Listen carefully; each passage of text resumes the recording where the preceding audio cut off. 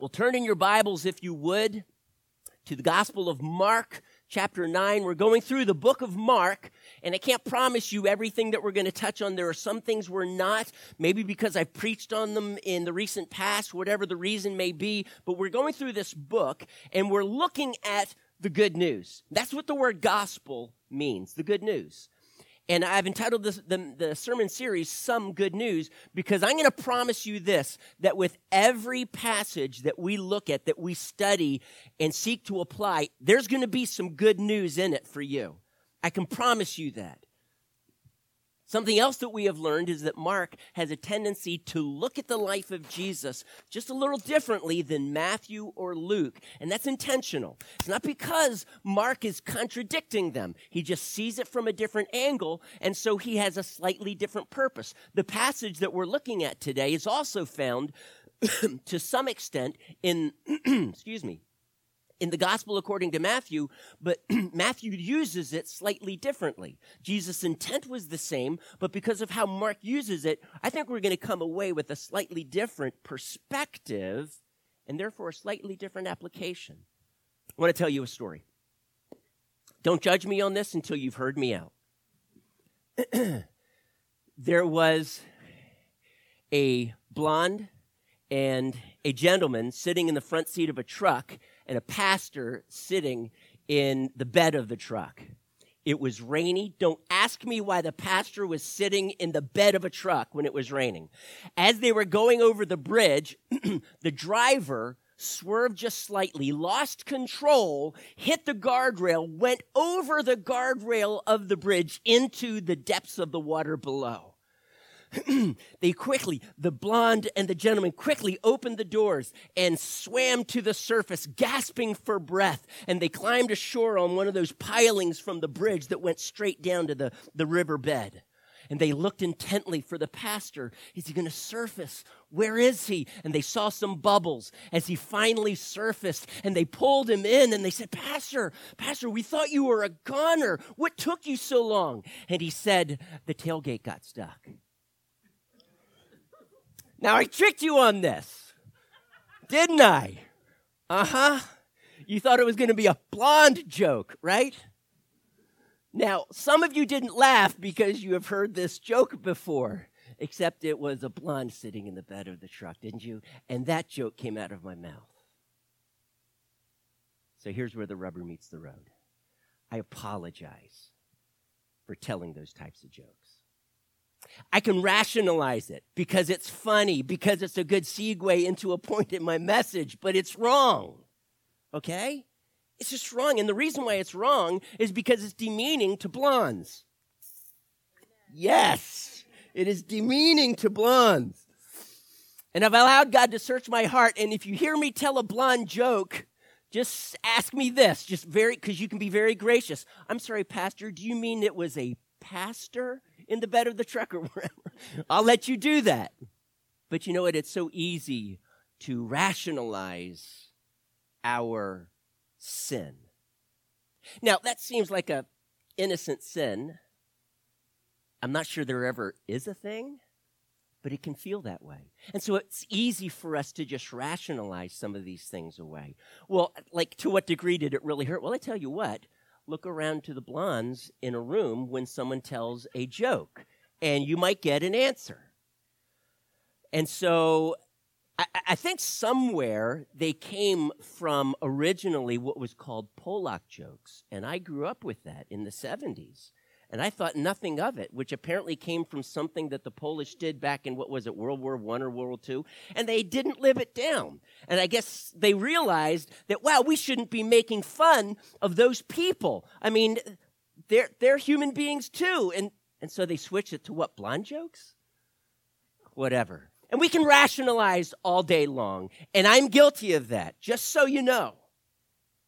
But sometimes we can be blinded from our sin. And that's what I want to talk about today. Can I tell you another embarrassing situation? I remember preaching a sermon about how God loves us and that he does not have any redheaded stepchildren. Wow. Afterwards, a young man came up to me And he said, Pastor Mike, I'm a redheaded stepchild. Wow. I hear you laughing, but please listen to the pain in my heart, truly. Okay? Exactly. It is said, if you want to know how to apologize, ask a pastor because he's had to do it so much. You're not laughing at that one. It's true. I think I've become an expert at apologizing because I've had to do it so frequently. And it's probably because I'm the mouthpiece behind the pulpit. And there are times in which, yes, I open mouth and insert foot. And you can rationalize. I didn't at that time. I'm so grateful I was not that stupid. But we can rationalize this all the time. We can say things and do things and think nothing of them. They appear so innocent. Even good. But some of these things in our lives are far more serious, however. And yet we still allow them, don't we? Can I ask you, what do you do? Jesus gives us an answer here. And he doesn't mince his words. He gets straight to it. And he cuts with it. And I'm emphasizing that word cuts. He cuts right to the quick. Let me read it. Mark 9, starting with verse 42. And if anyone causes one of these little ones who believe in me to sin, it would be better for him to be thrown into the sea with a large millstone tied around his neck. He gives now 3 illustrations follow. If your hand causes you to sin, what are you supposed to do, church? Cut it off. Wow. It's better for you to enter life maimed than with 2 hands to go to hell, Gehenna. He does not mince his words here. Cut it off. It's better to enter life maimed than with 2 hands to go to hell, where the fire never goes out. Verse 45. And if your foot causes you to sin, cut it off. It is better for you to enter life crippled than to have 2 feet and be thrown into hell. And if your eye causes you to sin, pluck it out. It is better for you to enter the kingdom of God with 1 eye than to have 2 eyes and be thrown into hell. Where, and this is a quote, excuse me, this is a quote from Isaiah 66. He says this, their worm does not die, and the fire is not quenched. Then he says this, and we're going to look at this closer in just a little bit. Everyone will be salted with fire. But he goes on, salt is good. But if it loses its saltiness, how can you make it salty again? Have salt in yourselves and be at peace with one another. Now, Jesus obviously is using a metaphor here. He is not literally saying that if your right hand just does something and it tries to choke you, wouldn't that be weird? Cut it off, literally, and bleed out? Obviously, Jesus is not being literal here, though there have been some people who felt that he was and literally did stupid stuff like that. Jesus is using a metaphor. The metaphor of the hand or the foot or the eye represents something in your life that you feel comfortable with. Do you feel comfortable with your hands? Is your hand your enemy? Is your foot your enemy? Without your foot, you couldn't walk. Is your eye your enemy? Well, you see, we feel comfortable with these things, but Jesus is saying, well, wait. Now, if they are causing you to sin, get rid of it. Now, there are 2 basic views on how we're to interpret what Jesus is saying here. On the one hand, people suggest that he is speaking to unbelievers here. After all, it would be impossible for a Christian to go to hell, is what they say. Now, can I just say that there is a possibility that Jesus is referring to this? Let me remind you of the story of the rich young ruler. What was the rich young ruler's problem in his life? What was his hand or his foot or his eye? It was his money, wasn't it? And the reason why it was a problem for him is because it filled him up with greed, so that that greed, that sin, was keeping him from truly making God his primary love. So Jesus said, do you want to follow me? And I'm going to interpret what Jesus said. Jesus then turned to him and said, paraphrase, I can't be second place in your life. Do you want to follow me? I want you to do that. But before you follow me, you need to deal with this issue that is your God, so that I will not be second place. I want to speak to you this morning. I want to ask you, is Jesus Christ first in your life? Because if he is not, here's my question, who are you really following? Because Jesus also said, now this is what Matthew tells us in the Sermon on the Mount. He says, you cannot serve two masters. You'll either love the one and hate the other. You'll despise the one and cling to the other. You cannot serve both God and money.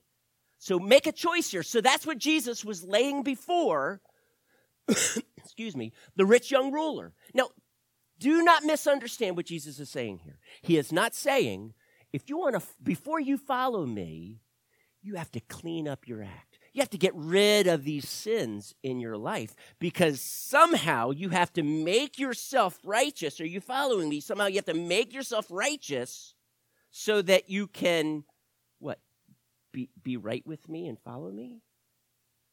Let me have you step into the rich young ruler's heart, because obviously we are not saved by our good works. You cannot do enough good works like selling all of your possessions and giving them to the poor and somehow empowering you thereby to follow Jesus. Can't happen.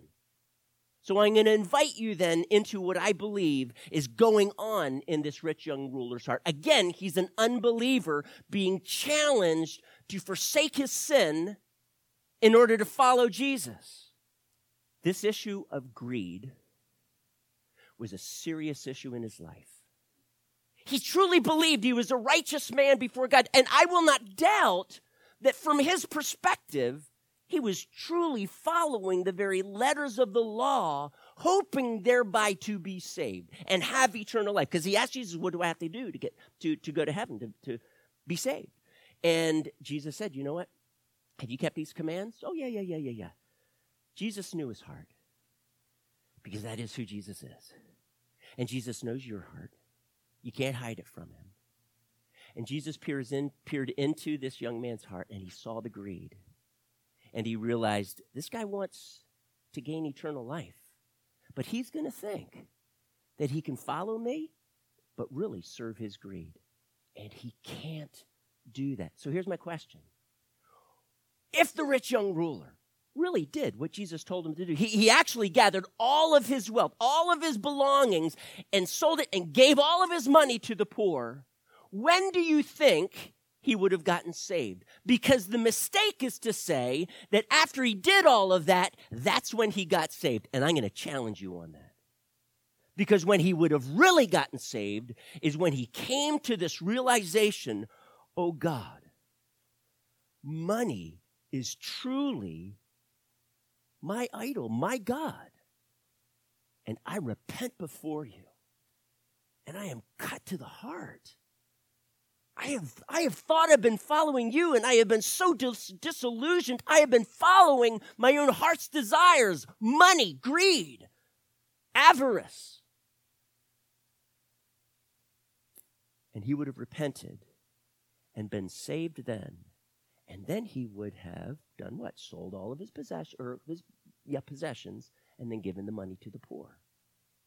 So some would believe that Jesus is now speaking to unbelievers at this point.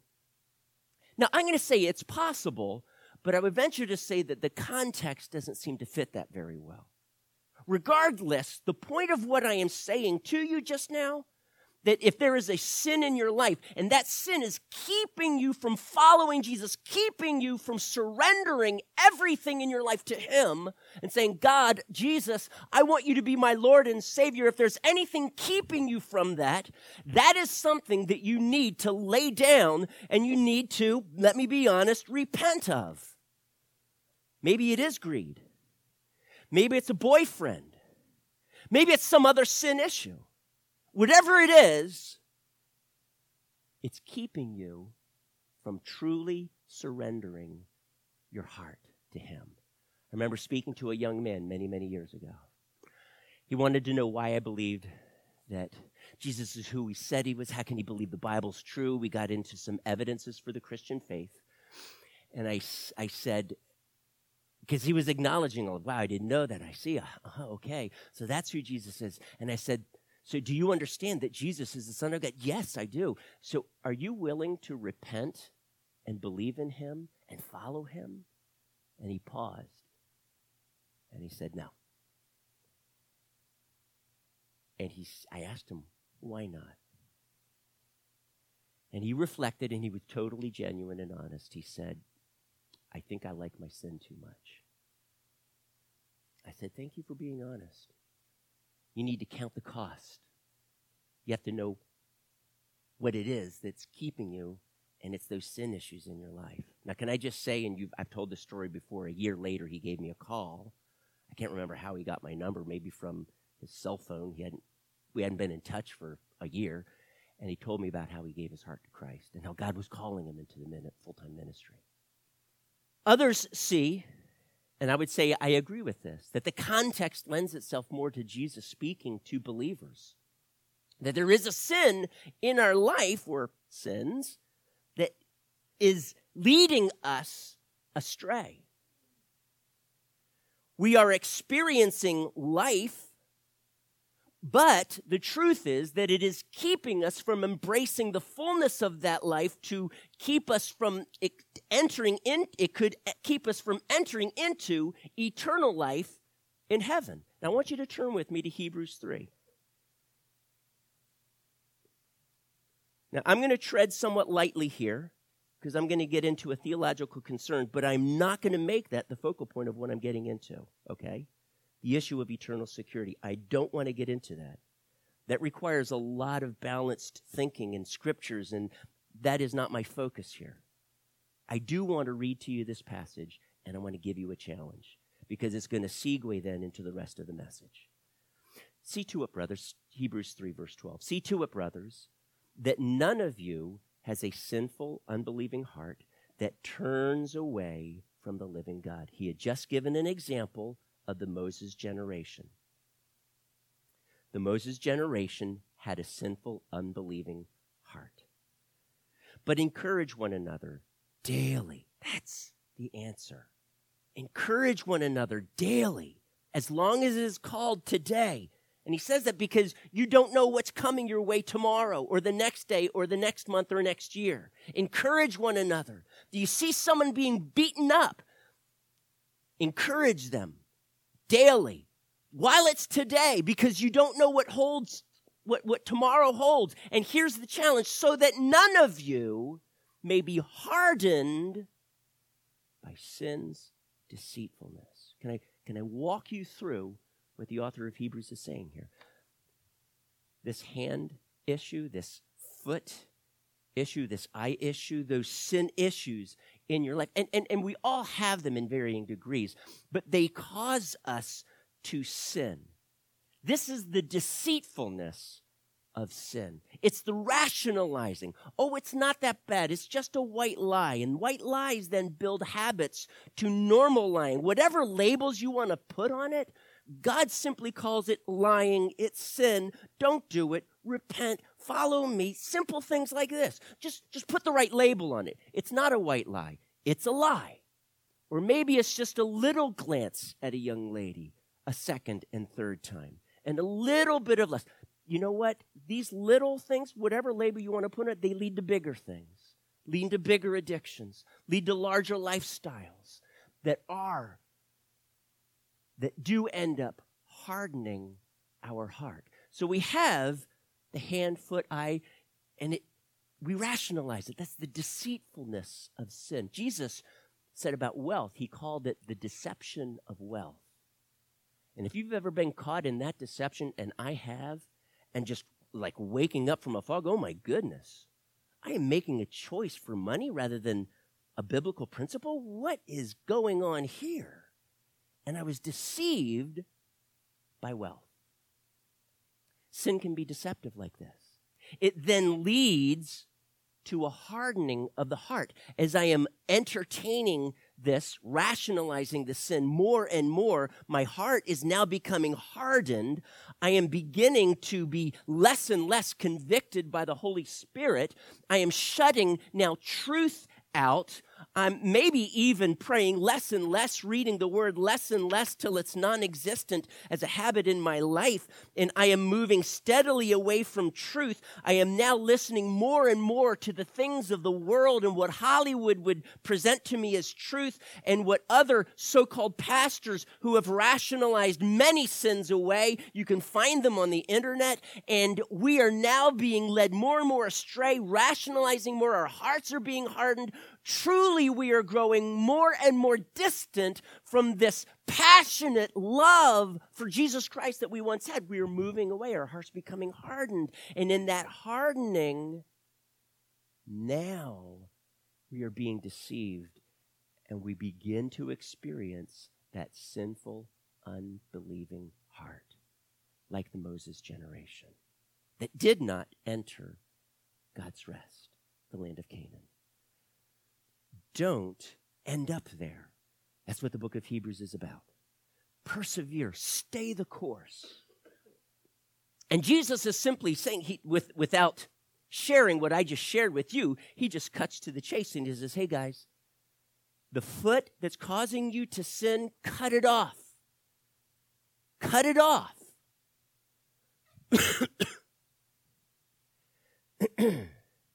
In Fireproof,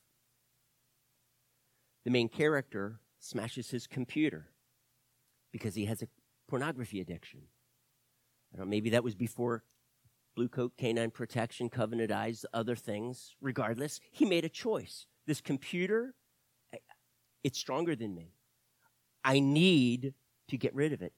It is the hand or the foot or the eye, and he smashed it. Now, the scene is very funny. If you've not seen it, I encourage you to watch the movie. But regardless, what a salient point that movie brings home there. Some of us have had to walk away from a boyfriend or girlfriend because it was toxic. We need to find another job because it requires us to lie. Are you feeling comfortable with that? Because if you are, you are being led astray.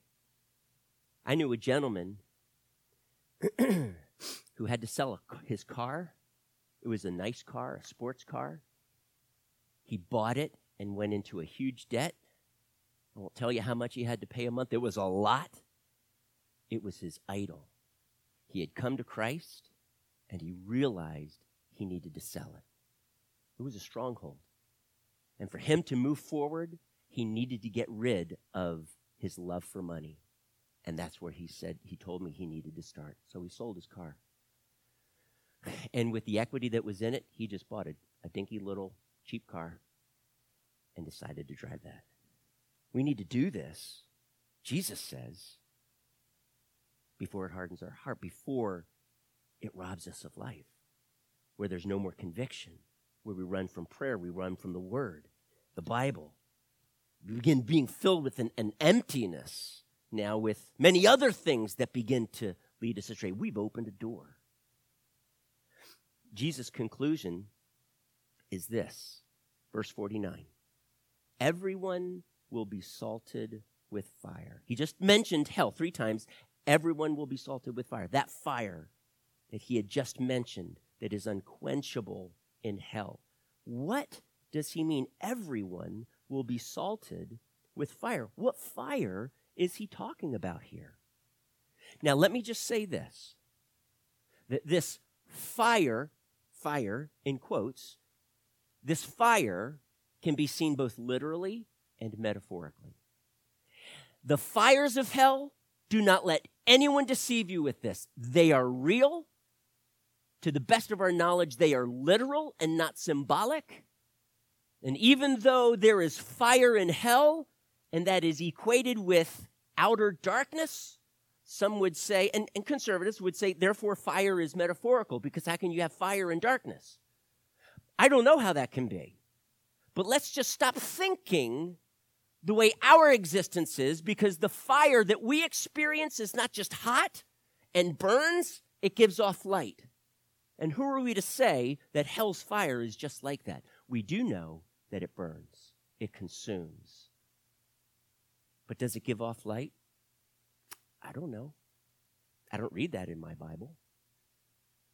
There's darkness. Regardless, the fires of hell are very real and they are eternal. They are, I'm going to use this word, you can write this down, punitive. That means that the fires of hell punish. They are not corrective. You see, in our judicial system, when someone commits a crime, the desire of the judge is supposed to be that anything that is of a punishment nature is both punitive and corrective. It's punitive in that, hey, what you did was wrong, and there are always consequences to what you do that breaks the law. And it also gives warning to others. Hey, you want to kill someone? First-degree murder, let's say? You will be punished. There is punitive action that the courts will take against you. You will end up in jail either for life or the electric chair, whichever they decide. But it is also corrective. So, obviously, if they're sentenced to the electric chair, there's no corrective measures there. But for others, stealing, you serve your time, you are punished, but the desire is that there is no what they call recidivism, meaning you don't do the same thing and end up in jail again. You are corrected. That's the goal, punitive and corrective. Hell is merely punitive. It is not corrective. Now, do you see why? It's like the person getting the electric chair. It's not corrective. But Jesus, I believe, is when he says everyone is salted with fire, is not just looking at the fires of hell, but he is looking at what even Christians experience. There is a correctiveness about this fire. He goes on then, look at the next verse. Salt is good. This fire are the sufferings then that every Christian goes through. You can't avoid it. You can pray against it. God, deliver me from this fiery trial. But guess what? There are times in which God chooses to allow you to go through that fiery trial, that suffering, that pain. Now, it's not necessarily because you did something wrong, but what he is doing is he is building Christ-like character in you. You see, the fire of that trial is corrective. It helps you grow. It helps burn away selfishness, produce humility, graciousness, love, forgiveness. Salt is good. We're all salted with fire. For those who choose to unbelieve, that fire that awaits them is eternal and punitive only. But all of us, the fire that we experience is not punitive. Christ took that punishment upon himself, the wrath of God that we deserve, justly deserve because of my sin. Christ paid for that. He appeased, if you will, the wrath of God because he was my substitute. Jesus was punished for me. I deserved this. I deserved eternal suffering in hell. I deserved that. I deserved that fire. Jesus made a way so I would not have to experience that. He took my place. He took the punishment for my sin. My sin was placed on him. The wrath of the Father was poured out upon him. So trials, sufferings that come my way, they're not punitive. They're not to punish me. You did wrong, I'm going to punish you now. You see, Jesus took that for me. The term that theologians used here is propitiation. Propitiation, just if you were wondering. And so the trials that come our way are only corrective. They are to help us. They are to build the character of Christ in us. But I want you to see something here. Interestingly enough, and only Mark does this, he connects. Do you see there at the very end of verse 50, and I'm going to camp out here for about 15 minutes. He says, have salt in yourselves. In other words, allow the suffering, the trials in your life that are producing Christ-like character, embrace them, because what? Salt is good. So the salt isn't just the suffering, it's what it produces. It's the Christ-like character. That is, I'm not saying suffering's good. When God created the world, he didn't produce suffering until man sinned. Suffering is the result of sin. It's the curse that will be lifted at the end of our time. And we're ushered into the kingdom of heaven forever and ever and ever. After Christ comes back, then the curse is lifted to be known no more. And everywhere throughout the universe, that's how far the extent of the curse is, all of that will be corrected. And as Colossians 1 says, everything in heaven and on earth will be reconciled. And the Greek word there is literally translated more means super reconciled. All these things will be super reconciled to the Father through Christ, who died for us. And so, Jesus here, this salt then, is the building of that character. It's not that suffering is good, it's what it produces is. And then he connects it with what? Here's what he concludes with. Be at peace with each other. That is not an accident. Can I just ask then, why does Jesus put them together? This principle of having salt in yourself, embracing it, and then be at peace with each other. Not coincidental. Now, number one, and I'm not going to focus on this, I'll do that next week. Number one, it segues to the next chapter. What's the heading of that chapter in your Bible? Chapter 10. It's about divorce, isn't it? Yeah. Do I need to say any more? Be at peace with one another. Okay, you know, for some of you, there's not peace. There is a hand issue, a foot issue, an eye issue that you need to gouge out because it is destroying you and it's destroying your marriage, and you need to excise, you need to cut that off because it's destroying your relationships. It's destroying your marriage. So, then Mark, Jesus is now going to teach on divorce and the permanency of that. But what I want to focus on more is that I believe that the other reason why Mark does this is because he wants us to see that in our interpersonal relationships, there is breakdown and there is need for reconciliation. Lord is really bringing this home to me.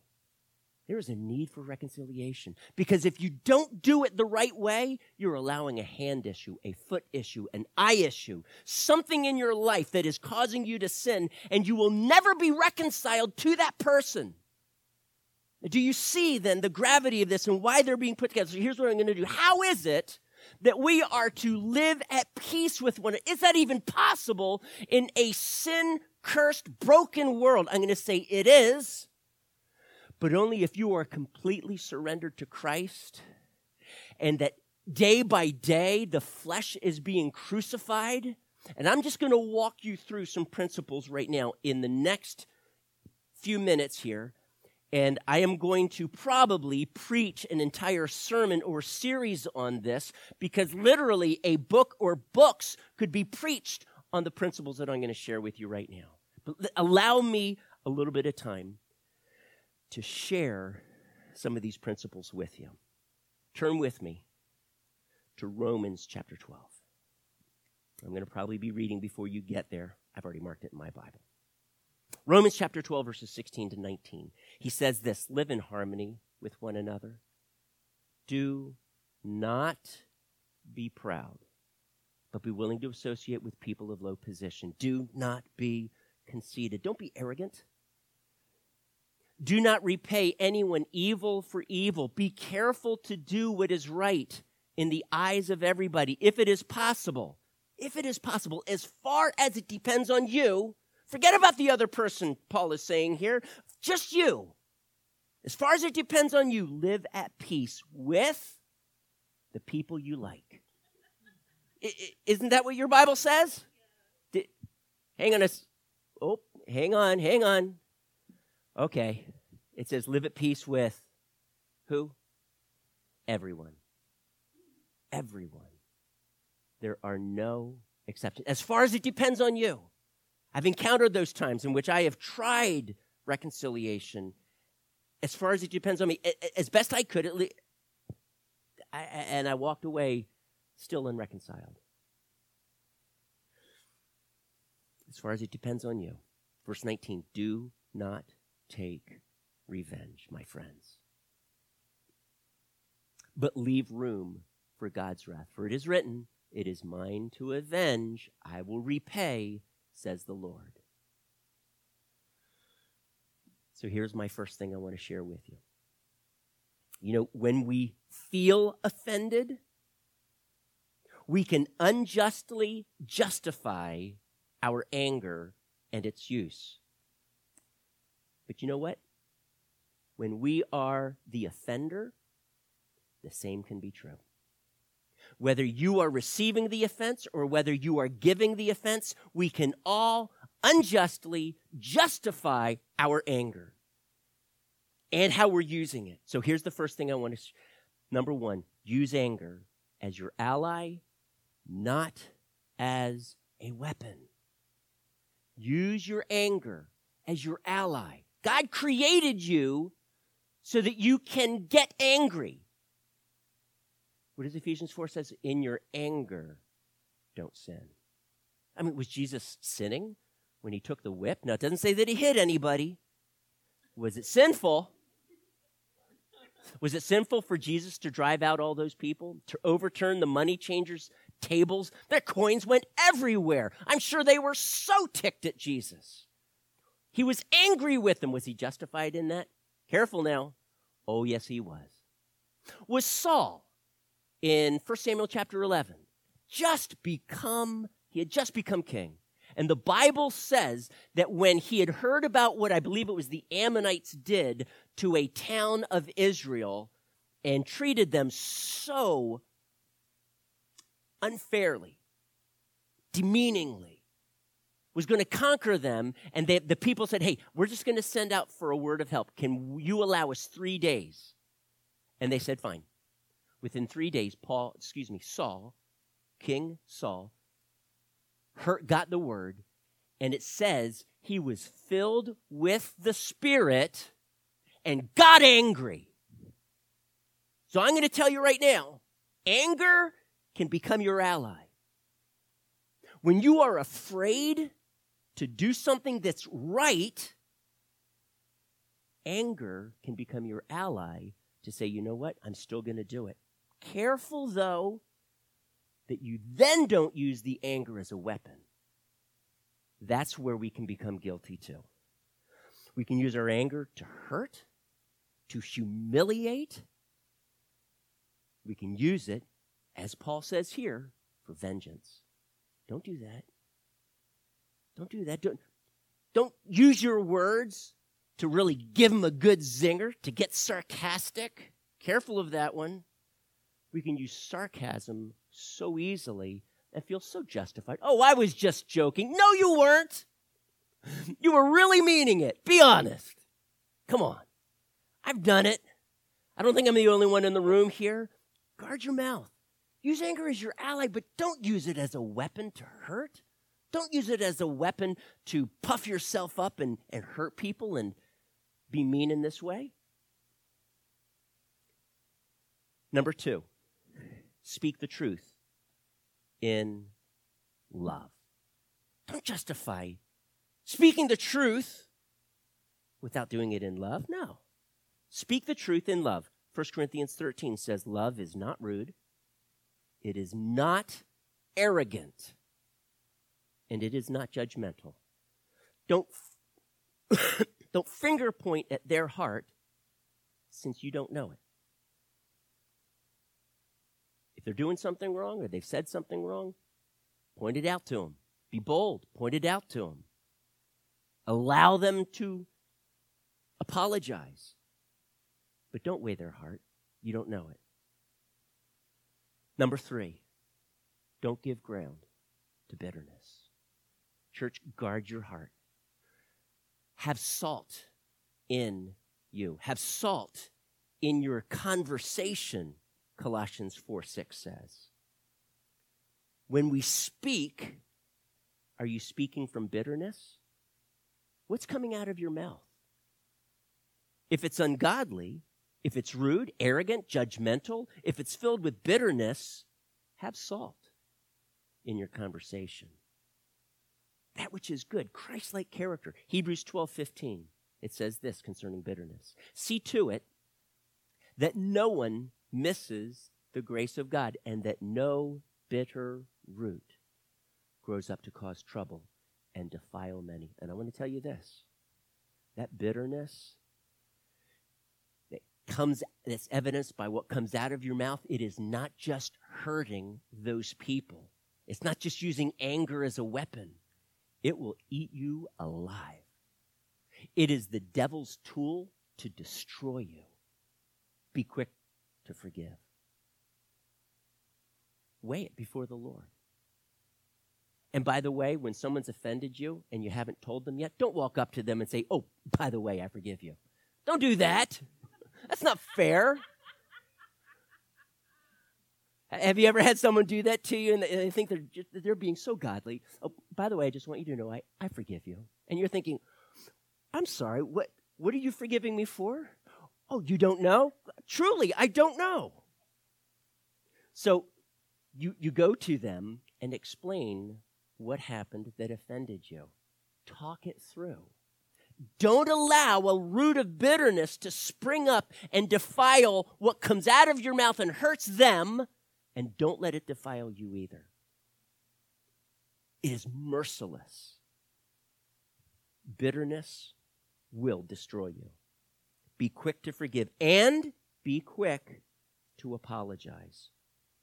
Number 4, try walking in their shoes. Try walking in their shoes. See it from their perspective. A woman was sitting at a red light. There was a gentleman behind her. The light turned green. She put the gas on, and suddenly the car died. She threw it into park, turned it on. Nothing. Nothing. And finally, the guy behind her was like honking his horn, honking. And he's like, come on, car, get started finally. And I would not recommend you do this. How bold she was. She got out of her car, walked to the man behind her, and he very graciously, I think he pressed with the right hand, pressed the button so the window went down so that he could block a punch should she have thrown one to him. But she didn't lean in to do that. And he says, yes, like, duh. Like, what do you think she's here for? And she says, sir, I have a really great idea. How about if we change places and you sit in my car and I sit in yours and I will honk at you? I think he got the point. But the truth is, step into their sandals, their shoes. Try to see life from their perspective. Try to grasp a little bit of humility. What have I done to offend? Ask questions. And if they're right, don't be afraid to own it. Humble yourself. Then ask your own self. If you've been hurt, why am I so hurt? Have I misunderstood? Have I inadvertently contributed to this offense? These are questions we have to be humble enough to ask. And not just become rude, arrogant, and judgmental with our accusations. I entitled this message, Salty. Salty. Have you ever told someone, ooh, that was salty? Because this word has two different meanings. It has a literal meaning and it has an implication. I'll start with the latter. Salty can mean angry, irritated, or hostile. Ooh, you're a little salty. Have you ever said that? Have you ever been a little salty? Oh, yes. And that is exactly what I'm saying don't do. Don't be salty in that way. The kind of salt Jesus is referring to is this Christ-like character. It's being gracious. It's being loving. It's being kind. Can I ask you, what is keeping you from this, from reconciliation? Paul says in Romans 12:21, do not be overcome by evil, all of these things, the last being salty. Don't be overcome by these things. 5, there's more than 5 out there. I just listed some. But overcome evil with good. Are you offended? Don't hesitate to be kind. Don't hesitate to even praise. Bridge that gap. Touch their heart. Seek reconciliation. Stop thinking about how hurt you are. Seek their good. Overcome evil with good. And seek that reconciliation. Jesus says in verse 50, salt is good. But if it loses, listen, church, you know what that salt is. You know it's a Christ-like character. Listen. But if the salt loses its saltiness, how can it be made salty again? If this offense, lack of reconciliation, eats away at you, you give room to bitterness and anger, rudeness, arrogance, judgmentalness, if you're pointing the finger and fail to see things from their perspective because you think you're so right, careful. Don't get salty. Instead, be salty. You know what I mean. Is your salt losing its saltiness? Today, as I've shared these things, is the Spirit of God speaking something to you beyond my own words? I have no clue what it might be. And is he trying to say, look, let's have love? Are you really doing what's loving? Are you really speaking what's loving?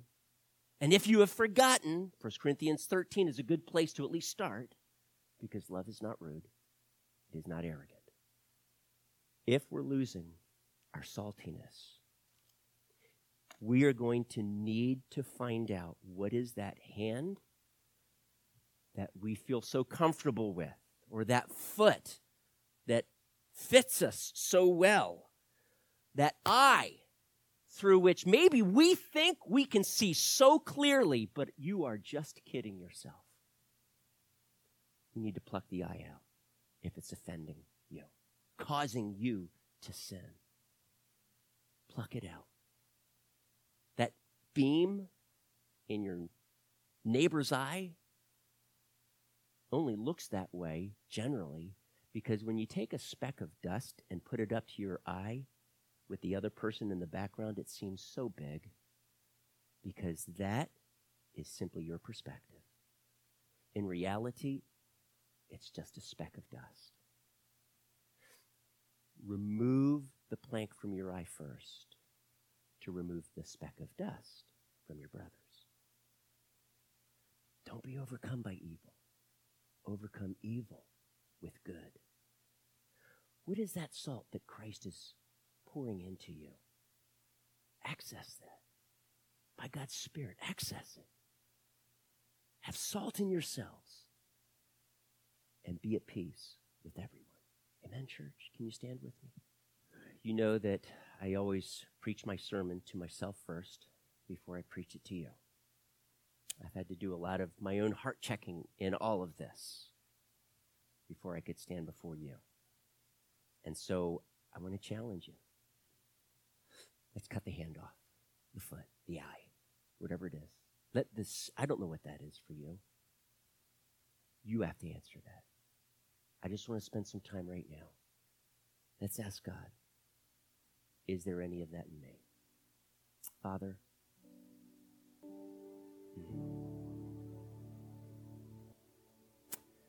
The Lord is showing. The Lord is showing me that there is someone here, and you need to go to your dad, and you need to be reconciled.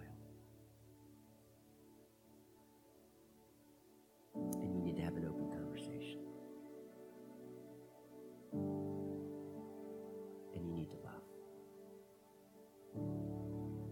You need to take some of these things that the Spirit has been speaking to you, and you need to be reconciled.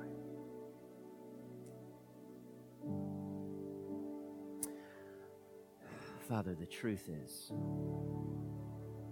in so many ways, we are all guilty of lacking in saltiness.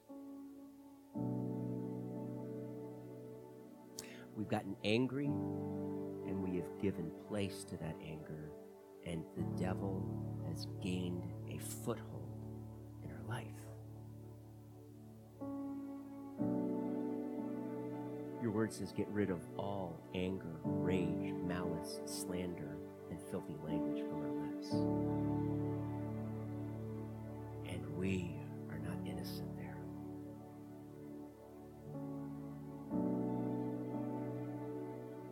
I ask you, Father, that you would please be ever so gracious right now to examine our heart and to speak so clearly and to embolden us and empower us by your Spirit. As children of God, this is part of our inheritance. God, please, may we access this and everything that your Spirit offers us to be able to be reconciled to our brother, to our sister, to our spouse that we believe is just so wrong. To be reconciled, to live at peace as far as it depends on me. God, we need your grace. God, we need your Spirit. We need your eyes in this. We need your heart in this. Please, Father. Please, God. Teach us your ways, that we give no place to the flesh. Thank you, God. You are so forgiving, gracious, loving, patient with us. Teach us to be the same.